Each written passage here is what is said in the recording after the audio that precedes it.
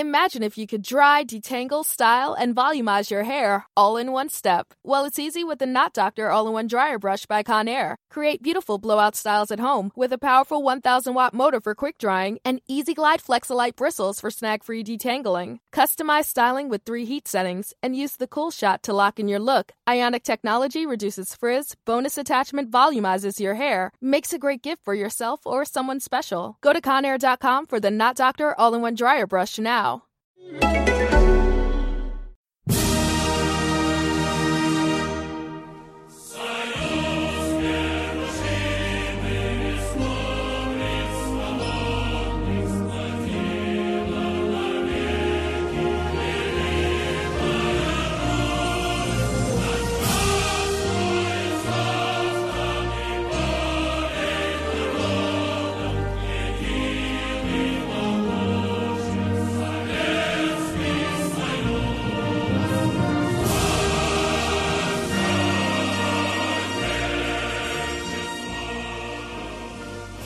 Hello and welcome to the Football Grad podcast. I'm your host Manu Vev and I'm joined as always by Tim. And Tim, life has been tough, hasn't it?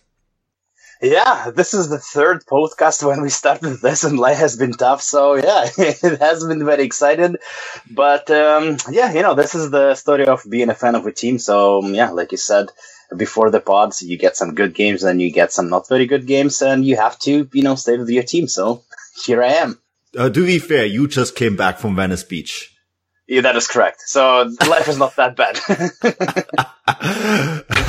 Well, usually at this point, we would have Andrew Flint on this podcast, but he is busy, in quotation marks, hanging out in Yekaterinburg covering football games. So we had to find a replacement. And I did find a replacement, a very good replacement.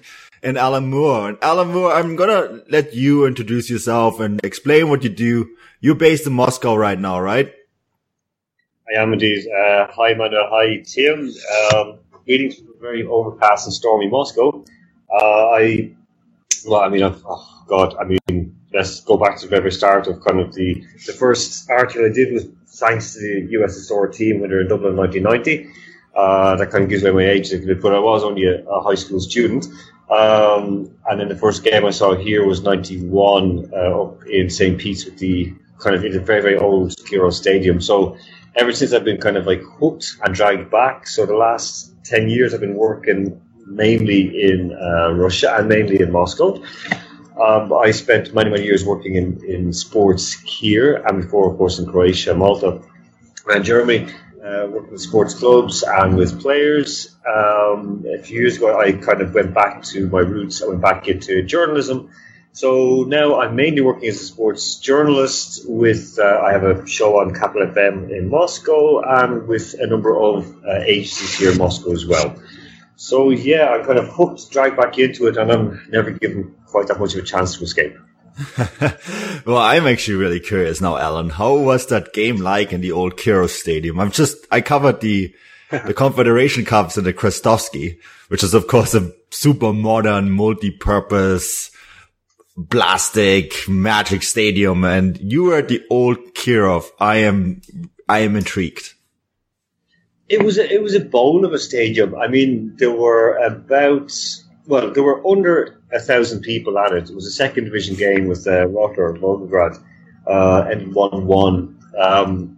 It was in August, so it's like 26 years ago or more. 26 years ago this month.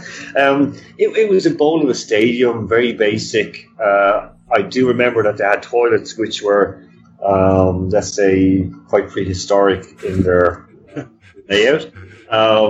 And we were there. We were looked after by a couple of local guys who really helped us out. They were serving with the Navy at the time, so they kind of looked after us, brought us around. It was great fun, but I would have to say that in terms of atmosphere, even less than 1,000 people did make a racket. It was a nice place set up for acoustics, but it kind of took away from the football. So I'm kind of lucky. I've been to all three of the St. Petersburg stadiums. But I agree with you, the new Krestovsky is unbelievable. If they get it fixed properly, it will definitely be one of the highlights of the World Cup next year. Yeah, I would go along with that. Maybe just to add that concrete bowl that you mentioned, that fitted 100,000 people, right? The old Kirov Stadium.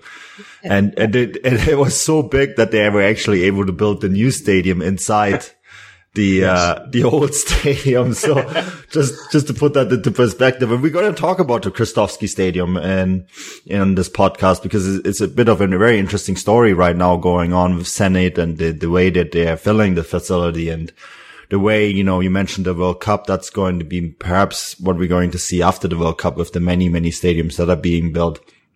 But before we get there, I want to talk about, what's often called the small Moscow derby. Really, all the games involving Lokomotiv are called the small Moscow derby, aren't they, Tim? Because they are more or less in the Soviet Union, they were called the weak chain of the Moscow clubs, which is, of course, a little bit unfair.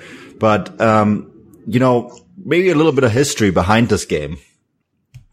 Well, you're absolutely correct. The Lokomotiv is also in Russia called the fifth wheel of the Moscow football. And given the historical successes of Dynamo, CSKA, Spartak, and Torpedo, Lokomotiv never was in Soviet time as successful as those four clubs mentioned above. But obviously in the 2000s, under Sermin, Lokomotiv won the league. They were doing very well in the Champions League. So they became a top club in Russia at that given time. Obviously, if you take a look right now, if you'll be fair, not looking at the historical successes, Torpedo Moscow is now the fifth wheel of Moscow football. But still, given the number of fans and support and the size of the club, Lokomotiv is still behind CSKA and Spartak.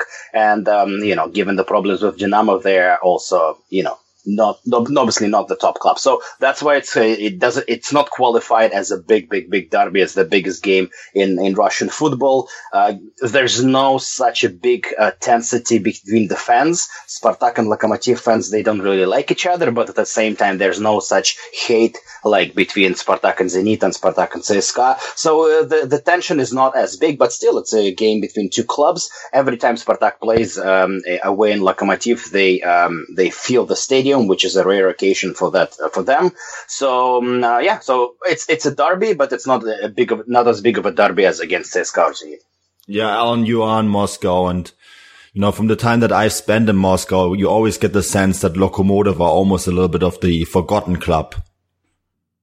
Yeah, I mean, this year alone, we obviously our radio station are partnered with Lokomotiv and are getting football team play and train out in Lokomotiv. So, it is what it is. There's always been tradition, the smaller club. I mean, they of course have the backing from Russian Railways, which is very helpful because in front of all the other teams or ahead of all the other teams, they got their stadium built. It's still a nice place. It's a great facility out there. But they're more of a family club. It is smaller.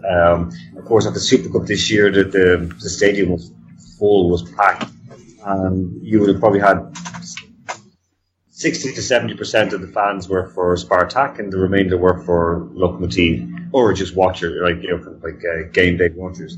At the game on Saturday, it was kind of funny when Lokomotiv, they were so good. I mean, they should have had 2 goals early on. They were attacking. They were playing well, and their fans are making noise, but still you could just see that they were still a kind of like small club. It was right. I mean, Dynamo have taken steps back.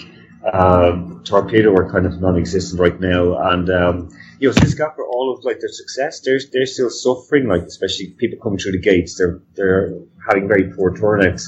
So Lokomotiv, I think, they're the third Moscow club right now, but hopefully they're growing little by little because both Spartak and CSKA need a third team to push them, especially in terms of attendance, because it'll make both those clubs better. I remember I wrote an article back when Spartak opened the Odkrity Arena, and it was an example of how Lokomotiv were doing a lot better after they opened their new stadium in 2000, I believe it was, and their average attendance went from somewhat it was 3,000 or 4,000 a game to over 14,000 for some time, which is the Lokomotiv Stadium isn't not a huge facility. I believe it holds 23,000, and that was a massive push for them. They basically tripled their attendance just because of the new facility and because it was the first modern stadium built in post-Soviet Russia. So it's an interesting case of what actually happens once a club builds a new stadium and, how that attracts new viewers. And I get a sense every time I go out to where Lokomotiv play that it's a very young club, that the fans are very young, the people that support the club are very young. We know, of course, Ilya Sokolov, who supports them. When I asked him, why do you support them? His dad, I believe he supported Dynamo and he just wanted to support, someone different and he liked the logo. It shows you that, there isn't that, they don't have deep historical roots, despite the fact that, they are attached to a former Soviet ministry in the Russian railways. So it's a really interesting phenomena of a club, really, when you consider the roots and the history behind it. And, Alan, we're foreigners, but Lokomotiv seems to attract a lot of foreigners. When I go, I see foreigners, posing in front of the Lokomotiv and taking pictures of themselves. So it seems to be a club that's very well loved abroad. Well, yeah, that's very, very well regarded. Because they're very open, and you go into Lokomotiv, and almost everybody inside in the offices, like in most places, has some level of, for example, of English. Where when I was working at Spartak, you might have had out of maybe 1 out of every 20 would have English. Dynamo probably are the same, and CSKA would be the same or even less. So, they're very. It's a different kind of people that are working with them, and also it's a very racially mixed club, because of their roots, shall we say, and their roots being railway tracks going across the Soviet Union. They have a lot of different people following them, so and they continue to grow with that. And because where they're based in eastern Moscow, there will be there'll be people who they're either new arrivals to Russia, new arrivals to Moscow, so it's obviously cheaper housing, including for me when I was many years ago based there and then working with the club. It was cheaper to rent an apartment there than on the west side of the city. So, if you like football, you go there straight away. And there is that kind of a nice element to it, that they have a nice stadium, the seats are great, even paying 300 rubles for a seat, and they're very welcoming. Now, that's not to say, guys, for a few years they had a management in place that really drove them backwards. So, last year was the first year of trying to rebuild trust with fans and players, and this year's the second year. So, even though that they had that lovely openness about them, they were not severely backed for a couple of years by Mrs. Smorodskaya and her crew, but they're building little by little. But they still are way behind the kind of major brands like Spartak, of course, number 1, far and away, and CSKA in second place. Yeah, and I want to, before we go and talk a bit more about their little bit of a resurrection, we should probably talk to what they did this weekend, because, they did beat Spartak. Sorry, Tim, but that was an enormous result. And the final result was 4-3, but we also have to keep in mind that Quincy Promes scored a very, very late goal to make it 4-3. So the result was actually probably a bit more decisive than what it looks like when you just see, the scorecard at the end of the 90 minutes. Alan, you were at this game. What did you make of this game in particular, and what did you make of Lokomotiv's performance? So the day before, I'd had a meeting with one of the project directors about some radio stuff that we were going to do together, and he told me that Mr. Verdun is losing his patience with the Italian head coach Massimo Pereira, that he has 2 games to go. And that didn't make sense to me because, okay, they've had a lull to start the season, but they're going to, bring in some new players and, turn their attention to the Champions League and do well. They've got some fabulous players. Like you said, Quincy Promes is just unbelievably good. And he's not going to move, I hope, because Russia needs, superstars like him lighting up the league. But from the very start, Lokomotiv were all over them. They fluffed their lines, they missed chances. The goal, the first goal Spartak got was completely against the run of play. The second goal scored then was very quickly followed by Sametov sending off for a second yellow, which, at the time in the stadium, we were sitting together, a few of us were looking at the GIF, and we're thinking, oh, we don't know if it's sending off. But, you know, when Samedov then afterwards in the mix zone came out and said, look, I'm sorry that, you know, I cost us the game. After half time, and of course, goal went in, there's only one team going to win it, and it looked very, very bad for Spartak. And something very, very strange that Massimo Carrera couldn't get his side like they did last season to just shut up shop and to control the ball, control midfield, and do a sort of a 4-4-1 and keep it very, very simple. The players panicked, and honestly, were not for Serikhov taking off some wonderful saves, it could have been far worse. But at the same time, I think this weekend Spartak will turn the rig against Khabarovsk. But for Spartak fans, I would never be worried about them because they have a huge amount of talent, and if Linus Fedun sticks with Carrera, they will turn this corner and get better. Well, Tim, then I want to hear your perspective on this game as a Spartak fan. We'll talk about whether they're going to turn the corner in a moment, but what did you make of this game? Well, I'm obviously biased, and to me it was a game of two halves, and in my opinion, there are a few reasons why the score was like that. Obviously, Spartak right now is not in the best form, as we can see from the past results. But first of all, and I'm not saying that it was a referee mistake, I'm just saying that the Samedov's red card really turned the game around, in my opinion. And it's not like Spartak had the game. Actually, the game, I don't think Spartak was deserved to lead 2-0 after the first half. But that was the story. And in my opinion, if Samedov's red card would have not happened, it would have been easier for Spartak to play. But it's always should have, could have. This is what we had. And actually, Samedov, after the game, like Alan referred to, he went out to public and said, I take the blame. It was my mistake. We lost this game because of me. So in my opinion, this is a very big, very big things to say. And then after that, Lokomotiv turned the game around. And the second reason, in my opinion, why this has happened, it was I have to be careful saying that, but like a coaching staff, let's call it an error, or, it's obviously easy to say now, but, and I'm saying coaching staff this time, not Massimo Carrera, because Massimo Carrera went on Match TV a couple days ago, and he was asked about the question about after, changing the formation, the question about the formation. And he said that the question was, why didn't you use 3 central defenders? And why did you put Melgarejo on? And his answer was that we consulted with our coaching staff, and Roman Pilipchuk, who is the assistant coach, suggested to play 4-4-1 and use Melgarejo as a substitute.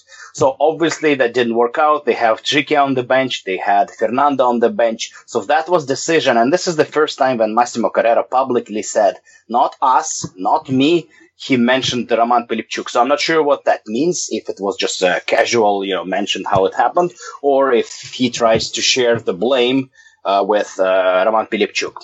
I don't know what's going on there, but that's how he said it publicly, that it was our collective discussion, and Roman Pilipchuk suggested to play 4-4-1. Obviously, that didn't work out. As any Italian coach, what we can expect, that he would go to 3 central defenders and play a little shut up the shop. But, what happened.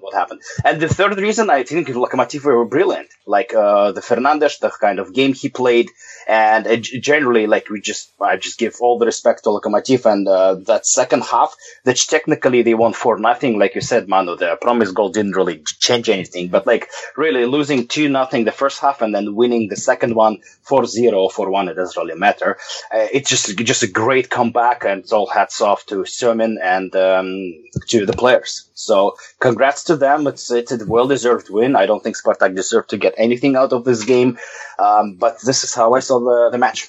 And this game was at the Otkritia Arena, Tim. You were playing at home, so it wasn't like that this game where it was taking place at the Lokomotiv, and that you would have any pressure of being away.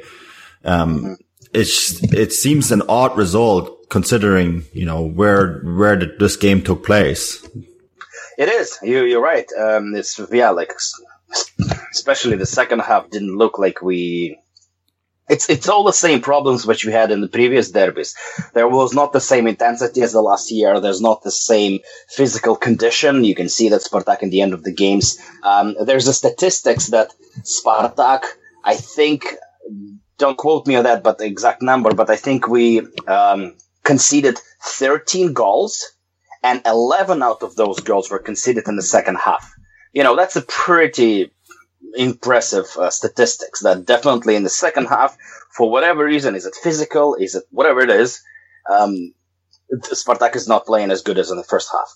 So questions to the physical condition, to the coaching stuff, but obviously you're absolutely right. Playing at home, you need to have this extra excitement, the support of the fans, go forward and do the game, but obviously that didn't happen. Not the most exciting topic for me to accept. But you're absolutely right. Like I'm very impressed with Lokomotiv, and I saying it here publicly, they deserve the victory. Alan, Tim points out something really important here: physical. How did you perceive that sitting in the press box at Krite?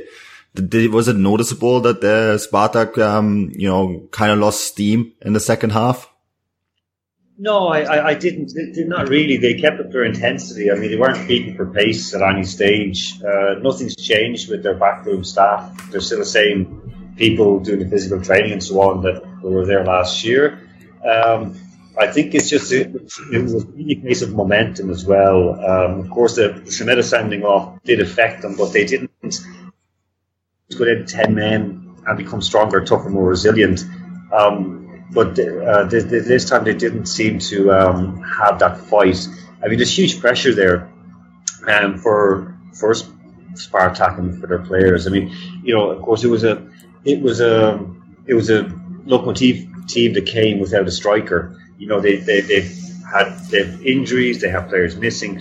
I spoke with Roman Zobnin during the game, and he was over in Hamburg this week, or today in Hamburg, or come back from Hamburg today, getting a medical check. So both teams were not, can't say they're at their best. I think it's just kind of it's a momentum thing, and once they get a bit of confidence behind them, they do better. And as anyone who's played the game and watched the game, once one team starts to get a run and starts to get gets their tails up, it's very, very difficult for them to be stopped. And I think that's what happened with them the other night, that they just kept going. But Lokomotiv just had that bit of confidence, and they played a little bit freer as well. And the one thing, that Manuel Fernandes he was unbelievably good. So he kind of controlled the game. He had so many touches on the ball. He was great. There was a kind of I think we were tweeting together. I know that a lot of the media, as soon as they were very, some of them were kind of rude towards Massimo Carrera, but when Yuri Semin came in, they were immediately rude and aggressive towards them. Of course, there were Spartak supporters masquerading as or whatever, as we know with Sport Express. But they were saying, "Oh, how come you had so much water and the Spartak guys didn't?" There was just excuse after excuse. But it was like, guys, it was one game. When Spartak are still in the Champions League, they will turn it around, and I think it could be something that they needed a good kick in the pants. They were very unlucky against this guy to lose. In all fairness, they just didn't close out the game. I don't think it's physical. I think it's more that they just are lacking a bit of confidence at the moment, and I would hope that if they can just, Zobnin, when he gets back, I think will turn it around, but that's going to be quite a way away. Mm-hmm. Alan, just a question, something that warned me when we started talking about that you talked to somebody at the club and they said that Fidun is losing patience. Can you please elaborate on that? Because I find this is very troubling. Like, if Fidun is losing patience with Carrera, I don't like this. Could you please talk a little bit about it? Sure. I mean, it was simply that, this was kind of a chat we were having. I mean, I put it out before the game that he has 2 games to survive, if he loses or doesn't win one of those two games, that Fedun will send him packing. Fedun is quite often like this. I saw it when I was working with the club back in 2012-13, how he was reacting with Emery and then Karpin, and it's very, very unstable. And this could be, I would hope that he won't do it again, because managers need some time to develop. Like Romantsev was, or like Xiaomin. I mean, there were stories. Actually, a Spartak journalist came to me and said, you hear Xiaomin's going to be sacked. This is before the game. And I'm going, no. I said, I was in Lokomotiv and there's nothing like that. I was up at the president's office. Nothing is taking place like that. And he said, the Spartak journalist said, I should say the Spartak supporting journalist said that, Ilya Gerkusi, he doesn't like Xiaomin. And I'm like, well, not really. That's just nonsense. And a lot of it is like that, with Ilya Gerkus, who of course is the president of Lokomotiv, he's just letting it build. He brought in a German specialist, ex-Novi, a sport director and director of their academy, Eric Stoppelshaus, and he's given him free hand to try and push things through. They've signed Eder, of course, today, the guy who scored the winner for Portugal in last year's Euros. So they're being patient, and I think Fedun needs to do that because Carrera does need time. He needs to get some extra players in. He needs to tighten up his defence with extra players, especially with Spartak fighting on three fronts quite soon. So it is worrying. Like Tim, Fedun is capable of anything, but fingers crossed he won't do that. And I'm not a Spartak fan. I'm a Volgo Ulyanovsk fan, but I would just hope he would show sense and just let him do his job. Yeah, absolutely. I completely agree with you because, Sakin, to me, this is crazy. After what Carrera did, and you can see that it's not falling apart. Of course, we lost a couple of games, but it's not like it's a complete, like you said, we were unlucky to lose against CSKA.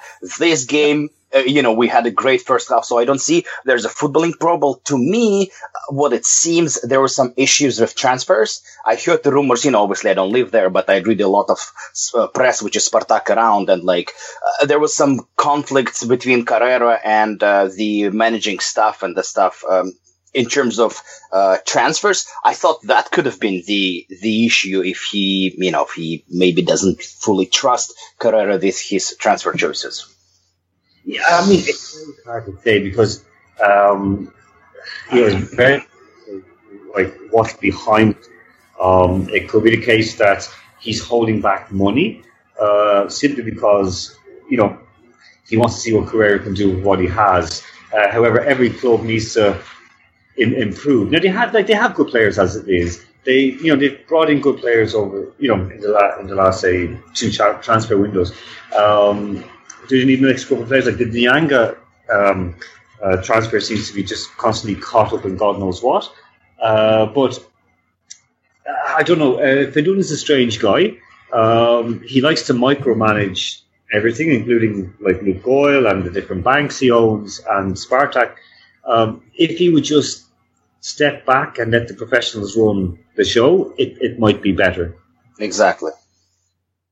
Yeah, that's a very good point because we have spoken about Leonid Fedun in the past and his mingling, and we were all kind of impressed that he didn't do it last season.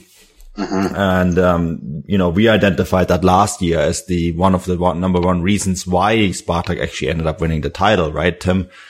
Absolutely. And it is worrying when you hear rumblings of Leonid Fedun being Leonid Fedun. He's a very, very successful businessman. He's the right-hand man. I believe it's Alakbarov who owns Luke Oil, so he's the right-hand man of him, and he, the little banks and all the stuff that he owns. And there's questions, of course, about how much Luke Oil are actually involved in the club as well. So, there's all this kind of stuff going on, and last year you didn't have that.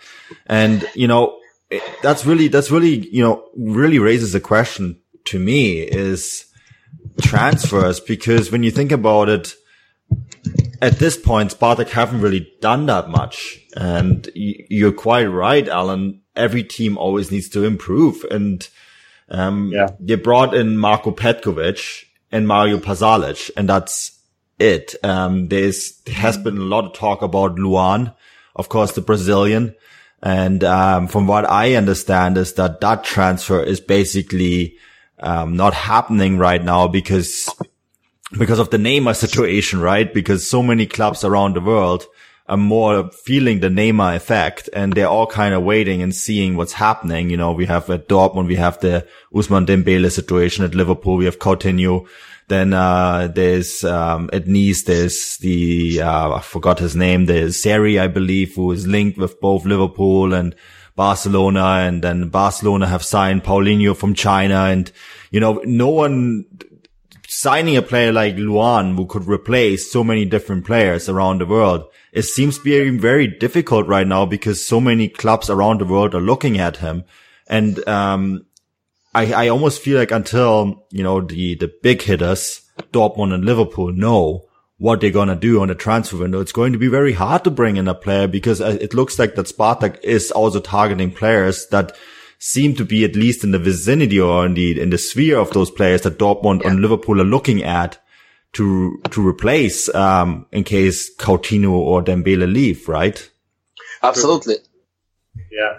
I mean, like, if you look at what, like, you know, what the players that Spartak have at their disposal, I mean, Glusakov is unbelievably good.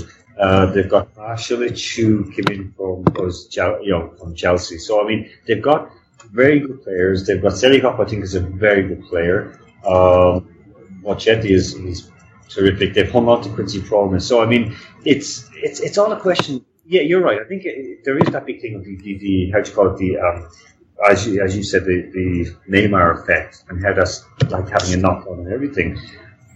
You know, I think it's very difficult for any club right now to go into the transfer market. And, you know, even right now, like, you know, we have like Artem Dzyuba, who's being forced out of Zenit, and he wants to return. He definitely fixed point. He wants to return, of course, to Moscow if he has to leave.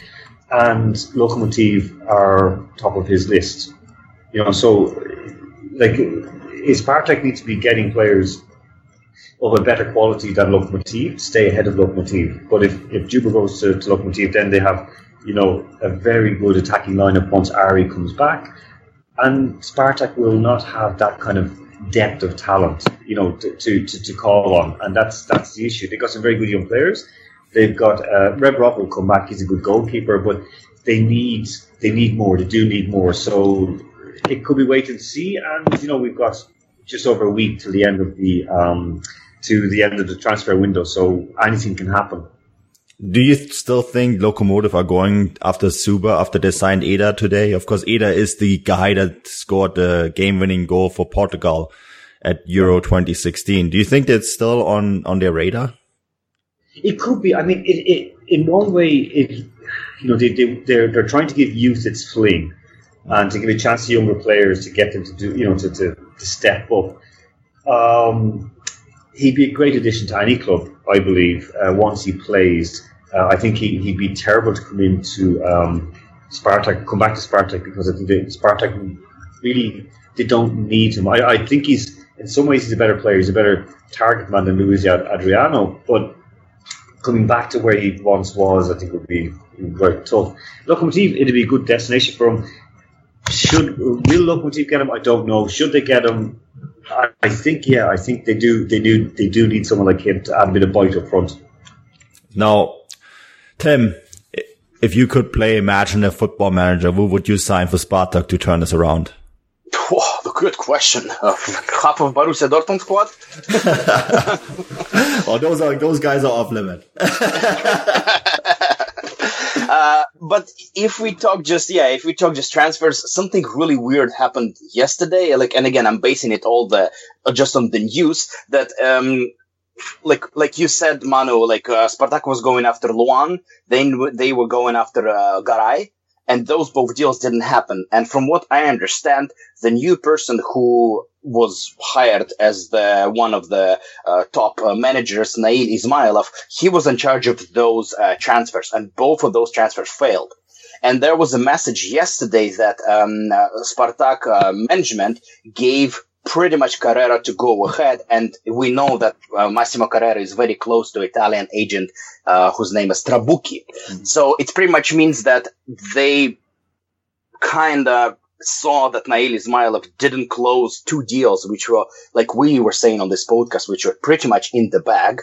He didn't close those deals, and then the management, and by management I mean Fidun, decided to switch this the way of doing transfers, and pretty much gave Trabucchi and Massimo Carrera go ahead. And after that happened, I saw 3 new rumors about 3 new players. So the way I understand what happened is that as soon as Marco Trabucchi got the go ahead, he started scouting and talking to players, and this is where the rumors are coming in. So to me, this is not a very good sign, because it's obviously in the middle of transfer window. You change pretty much the transfer policy, the transfer strategy. I'm not sure how correct I'm at that. This is only my guesses. I don't have obviously any insiders information, but this is how I see the things are happening. And I think Spartak will be very active with this go ahead in the last week of transfers window. And I expect probably a couple of players who are linked to Marco Trabucchi, who have maybe Italian experience. There's talks about Jan, who used to play in Milan. Obviously, there's a connection for Trabucchi. And there's a couple other Italians rumors, which we heard right now around Spartak. I think this is what's happening. I don't think... I wasn't depressed that, Nail Ismailov not closing 2 deals, which, like you said, are pretty much in the bag. And like you said, Neymar effect probably played a part of it. But at the same time, nothing was done. And there's a complete switch of transfer policy the way I see it, and that a little bit worries me. But again, we still have a week. But this is, to me, complete difference between this season and last season. On the first day of the training in the beginning of the year, Carrera had 4 new players. Jikia, Selikhov, Luis Adriano, and Sametov. They were ready to train. Now, we left everything to the last week of the transfer window. And that shows just a complete different change in mentality. I don't care what happened. I just talking the facts. That in the beginning of the last season, we had 4 new players. Now we have 2 new players, which arrived sometime in the middle of the season. And we're still waiting on the new players to arrive. So that doesn't make me happy. But this is the way I see what's going on in transfers in Spartak right now. Yeah, Alan, maybe the final point to you. Is this too little too late if they're now going to complete some deals? We have 8 days to go until the transfer window closes. I can't tell you how much I'm looking forward for that window to close, but 8 days to go. Is that too little too late, maybe? No, no, not really. I mean, they what they have is good. They've added 2 players to the first team this year. They have some good young lads coming through from the youth development. They're now, Sergei Rodionov is running the club on behalf of Fidun. So he is, trying to stabilize. But Tim is right. I mean, there's always like the battles within Spartak and different factions. It's not helped by the pressure fans are putting on the, let's say, the management and so on, and like the display of Massimo Carrera at the last game, that's continued on. I mean, he's desperately clinging to the hope that the fans will, continue back, which they like to do. So, is that good if they just continue through to the end? Yeah, I think it's good if they just keep going and maybe get one more player. Too little, too late. No, they'll turn around. They have quality, and they have a quality coach, and they've got a huge fan base. So I would hope that they won't, because we need Spartak to be competitive in the league, to keep a bit of spark on for the rest of the clubs, because they bring fans out and they bring fans to their games. So no, I think it's only 7 games into the season. They've got the Champions League to come, they've got the Russian Cup to come. So one good player could turn it all around. Oh, see, that's very positive. And I think, we wrap Spartak up with that. I want to talk about a different club now. Rubin Kazan. had a very good match day, demolished Anzhi Makhachkala 6-0, and then sold their striker to Hannover 96 for 9 million euros, I read today. And that sum has been confirmed from my sources in the Bundesliga. So 9 million euros for Jonatas, and a nice 6-0 winner. It's pretty safe to say that Kurban Berdeev, speaking about good coaches and good teams, they don't really need him, and all of a sudden have really nicely freed up some transfer money if they need to strengthen any area of the squad, don't they, Tim? Yeah, this is, this is to me was a very interesting and a bit of unexpected transfer to Jonatas to Hanover. But what something really struck me at the Berdeev's press conference. He said, there was a question, obviously, if you just look at the game, I'm not very involved with Rubin, so I just really follow a little bit. But to me, it was when I was watching the highlights. So Jonatas scores 2 goals and then being taken off. This is a strange decision. And he went straight to the airport and flew to Hanover. Exactly. No, but this is actually what happened. What kind of, this never happens in professional football. And then obviously Berdeev was asked about it, and he said, we have financial problems. Our financial problems. And this is the reason we sold Jonatas, and we will lose a few more players. And that to me is a very strange situation, because remember, Manu, before the season we talked about Berdeev going to Rubin, and we had we talked about it, that he has this big company backing him up. And to be quite honest, I'm not sure where the those financial troubles are coming from, and why are they losing players. Rubin has a very strong squad, we know, but this is a question I was curious to hear your opinion, guys. Why do you think Rubin has financial troubles, given they're backed up by the strong company, and then that they're from Kazan, which is a very wealthy area of Russia? Well, Alan, I'm going to actually throw that straight at you. Kazan, I drove from Kazan there the week before last in Ulyansk, and talking to some of the guys in Kazan, or from Kazan, the main issue in Kazan is that a lot of the wealth has been based mainly on oil and gas, so that took a huge hit, obviously. And you've got Tatnet and so on, so they basically have been hammered by falling oil and gas prices. So the central investment into Tatarstan had stopped.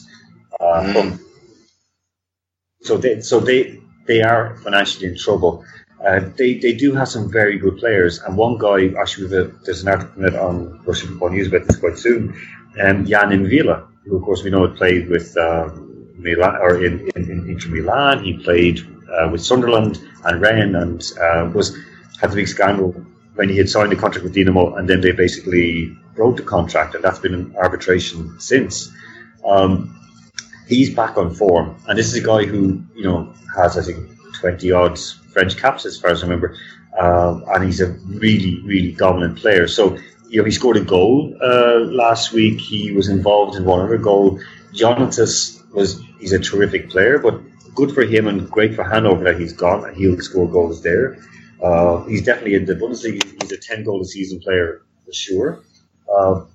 But Kazan have had money for quite some time. There's always the factions fighting, which is one of the reasons why Berdeev moved in the first place. However, home is where his heart is, and he's with that club since they were in the amateur league in Division 3. So he just reinvigorated them, and people will come back and support them, especially from the government. But Kazan looks rich, but they don't have the same level of oil and gas money as they would have had, say, for example, 10 years ago, and certainly not 5 years. Yeah, but Alan, one of the big issues, of course, is that with oil and gas, it always goes up and down, right? And the base money, we see that now with what Gazprom are doing with Zenit, the amount of money that they're investing in Zenit at this very moment is just staggering. So, even when oil and gas is down, as it is right now, there is still enough money to run a football team, because we're talking about companies making billions rather than millions, right? And football clubs are really a cheap endeavor when you put it next to an oil or gas company. I would always put, Ruben has been such a funny one, and you mentioned all the fractions involved and the different levels of government. Officially, Tatneft is the owner, but in reality, it's actually the Republic of Kazan, right? That are the owner of the club. So it's always seems to me that it depends on really who runs the government, what involvement the federal government has. Putin, of course, right now is trying to take the semi-independent status away from the Republic of Tatarstan. So that, I'm sure, plays a role. It's such an odd club because it's such a government represented club, isn't it? Yeah, you're right. I mean, it is the property of the Republic of Tatarstan.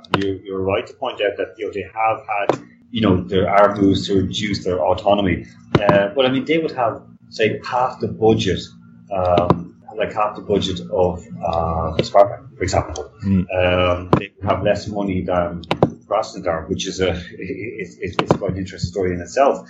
So they would be the mid-table team, and Tatneft for the oil and gas that's there in Tatarstan, they're still only, they are nationwide, but it's still a relatively small company when you compare to, say, Lukoil, for example, which is international and so on. So, of course, they're bigger than Ankar in terms of they would have less even.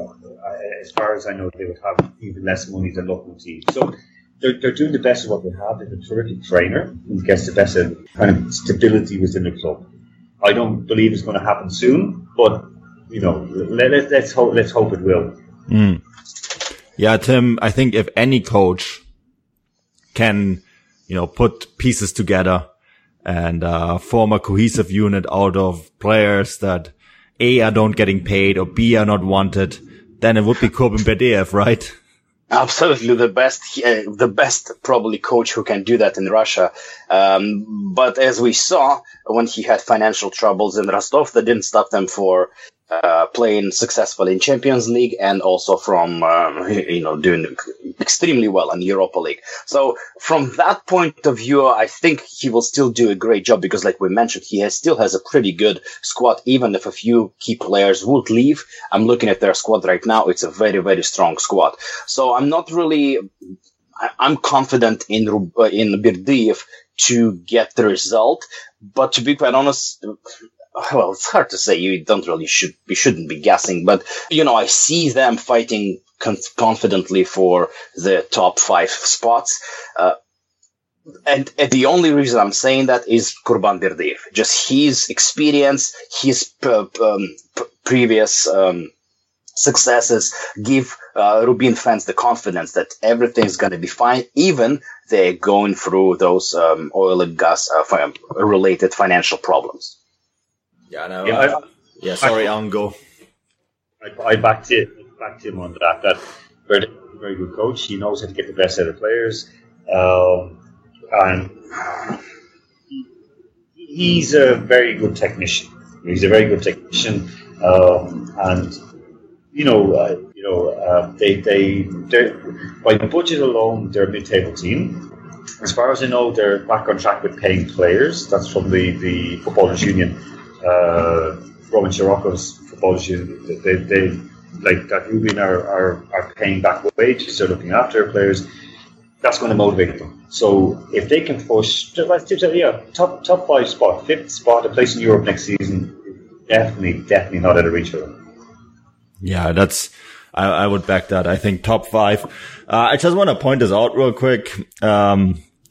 That's something that really surprised me when I saw the result, when I saw snippets of the game. Gökdeniz Karadeniz, 37-year-old winger.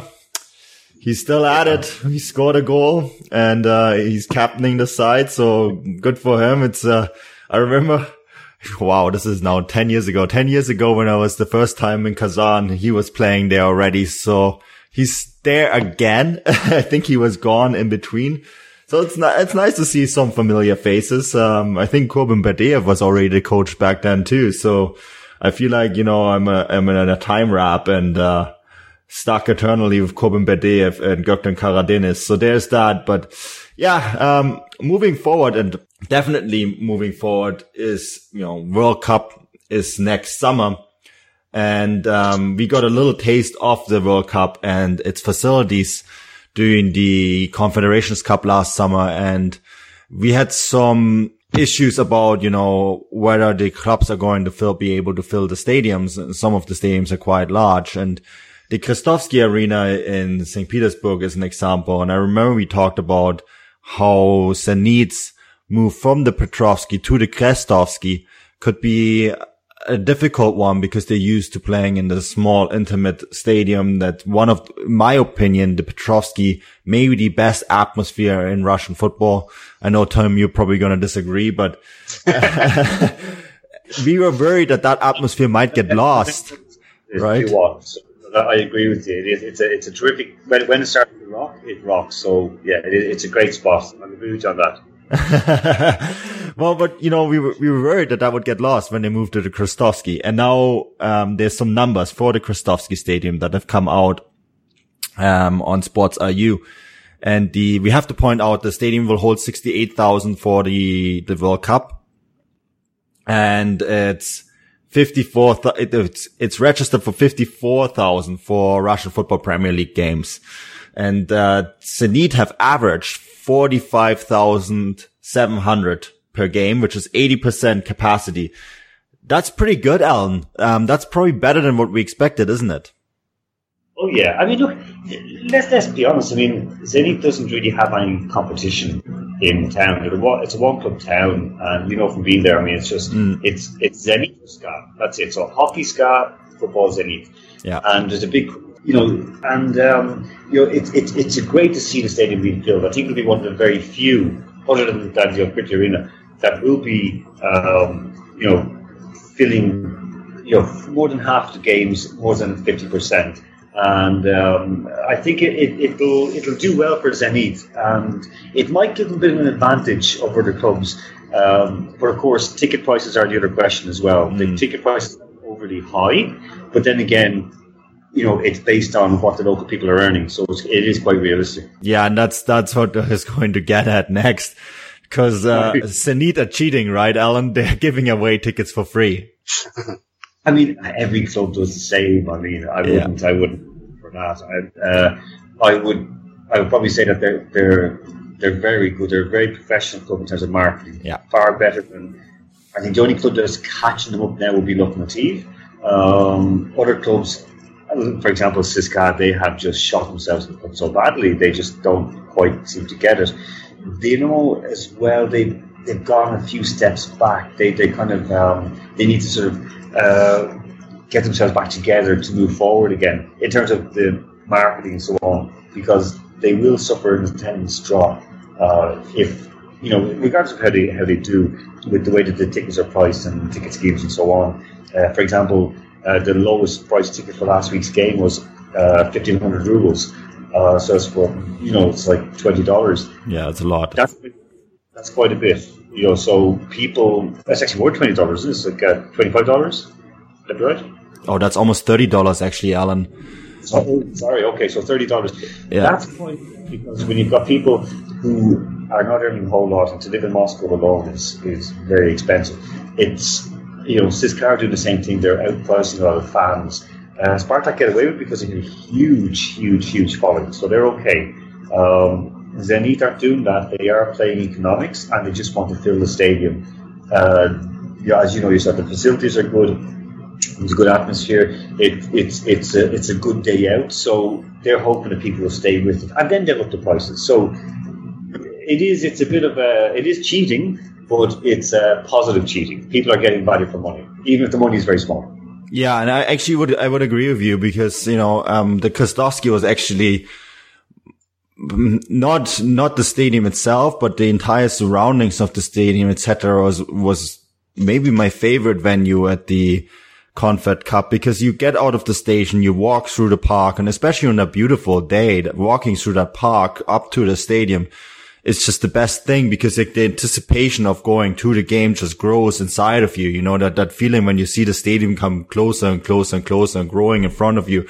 You really get that there. And especially during the summer months, right now, it's that park area where you can just buy something to eat and something to drink, and you can hang out before a game and hang out a bit after the game. It's just a wonderful venue. And the stadium itself is fantastic. You know, and the ranks are really steep.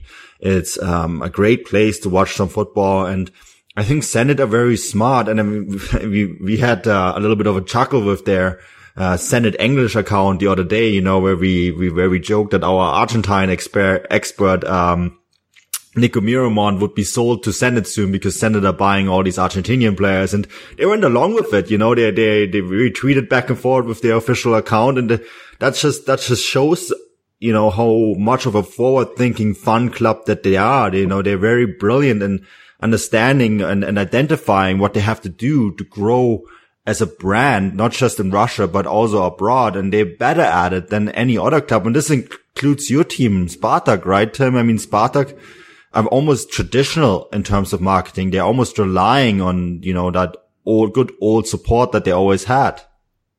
Yeah, absolutely. Like I'll give it to, like, Zenit is definitely way better and way more modern in terms of their social media, in terms of their just the way they work with fans.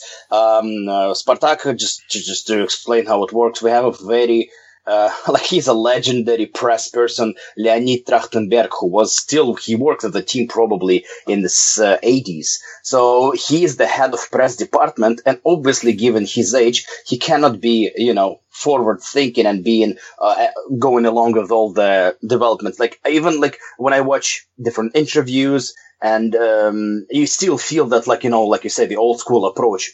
If you look at Zenit's approach to just social media, it's so, like you say, they are having fun. They have those amazing videos for pretty much every home game. Then they follow the team. They go in, and like it's you know, they give a lot of different and exciting information, and you know, very creative approach to working with fans. So Zenit does a great job of that. Given like just this story with Nico, like when they know, like they went along with it. Like I don't see Spartak doing this because to me it's great that they're doing this. It's funny. It gives this little bit different spin. It connects you with fans. I think that's I think they're doing the right thing, and definitely Zenit, I think they're ahead of that game in terms of just like social media. I think they're probably the top team in Russia. Yeah, I would go along with that. I think, you know, also when you go to St. Petersburg and you look at the fact that they actually have a fan shop downtown on Nevsky Prospect.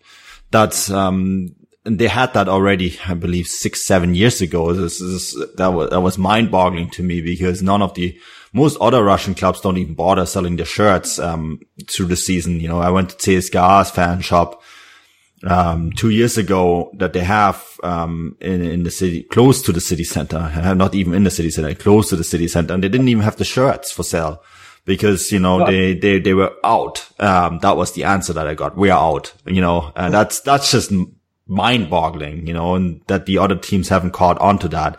And that's maybe the final point I want to do on this podcast, Alan, is Zenit the model that other clubs should follow, and also is Zenit's model of filling their World Cup stadium a model to go forward to at least get the stadiums full in the medium term after the World Cup, and to ensure, you know, that we're not going to have white elephants in the country like we had in South Africa and even in Brazil. Listen, you're terrible, Niall. You're terrible, absolutely terrible. That's terrible, because I won't be able to show my face again when people hear this. Look, Zenit, the model of development, the way that they are moving, as the three of us agree, and not just the three of us, everyone who knows Russian football will say Zenit are doing it right. From social media especially, they're very clever, they're well ahead of the game. The person who set in train and brought in the people from outside was Ilya Gerkus, who's now, of course, the president of Lviv. So he's not just an ideas man, he's very open, including getting Gaelic football into Lviv for us to use the grounds and come to matches. He's like, whatever gets people in, builds a family club, ideas that we can cross-marketing, that's good. In terms of that, yes, they are a model for other clubs. I've seen it working down at like say Division 2 in Volgoliansk. I've seen it working in Podmoskovy with clubs in Volgotver. They're trying to copy it, but of course you don't have the finance. That's a huge thing. Lokomotiv are ploughing money back into marketing, for example. Spartak, I think it's brilliant that Tim brought up about Leonid Trachtenberg. Now, I met Leonid last week, and Roman Zobnin had agreed to come onto our radio show next week, and Leonid said, no, he's not coming on, he can't speak English. And I said, well, he's speaking English with me now. He's like, no. So, in terms of understanding what to do, I can't doubt the man who, as Tim rightly points out, is a legend in sports media here, because he was the first ever press attaché for a Russian sports team in the Soviet Union. So he knows his game, but just because you know your game doesn't mean you don't need to update and improve. So, you know, but Spartak will always do well because they have a huge following, and they're always going to grow. Back to the stadium. Yeah, other clubs should do that. They should. Saransk are a mess. I mean, they're the second division right now, struggling to get back up to the first division. They're playing, I think, Volgoliansk quite soon. It kind of like whoever wins that will probably go up to the first or the FNL next season. So other clubs, yeah, I think they should follow the model and say, look, we're not going to make a huge amount of money off tickets anyway. However, we'll make money off merchandise. We'll make money off people buying hamburgers or butterbread or whatever it may be. That's when we get money back, and then we can impress sponsors with it. Because as we know, no club is solvent in Russia. They all need state backing, big company backing. But if they are clever and get as many people in as possible, then the government will say it's a good social tool. It's a good way to promote fitness and promote community. Let's go with it. So. I'll be hung for this in a way, but I would say yes. I think that the Zenit model right now for getting fans in is one very positive way to go, and I'll say that Manuel Beck told me to say that. Well, that's we'll make sure that that's how it comes across. Anyways, guys, we're sadly out of time. This was a real pleasure to talk to both of you. Tim, I'll go to you first. What do you have to plug this week?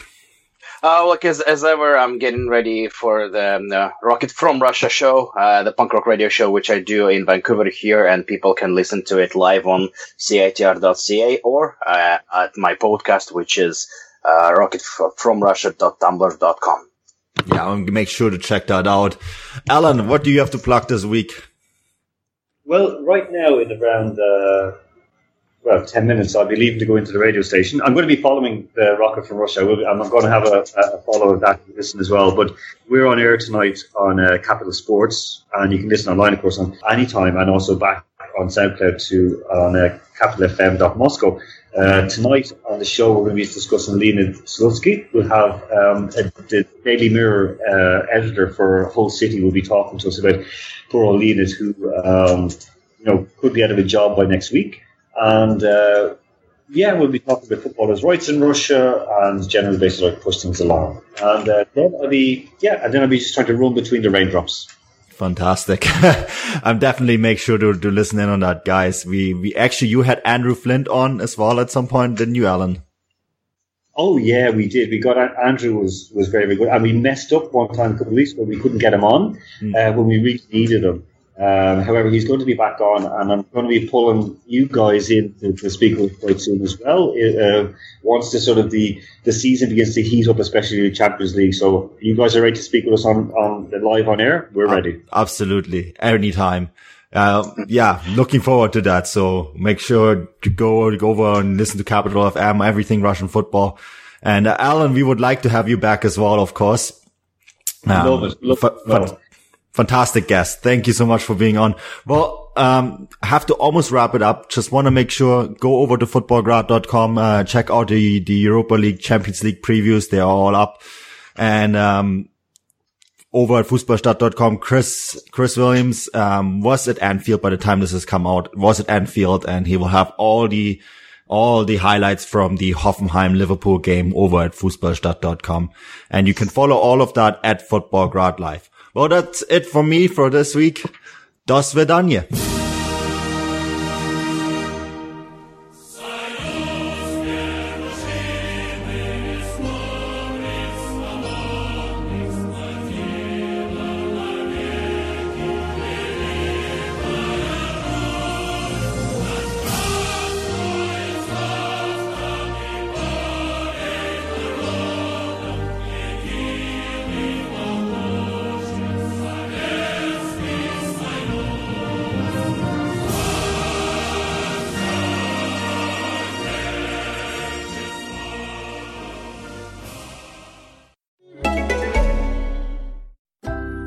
This episode is brought to you by Nourish by Nature Made, the #1 pharmacist-recommended vitamin and supplement brand.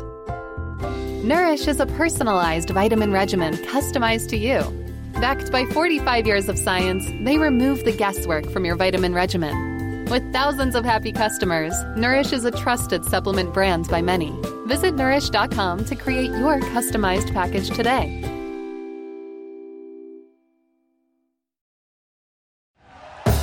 Thank you for listening to Believe. You can show support to your host by subscribing to the show and giving us a 5-star rating on your preferred platform. Check us out at Believe.com and search for BLEAV on YouTube.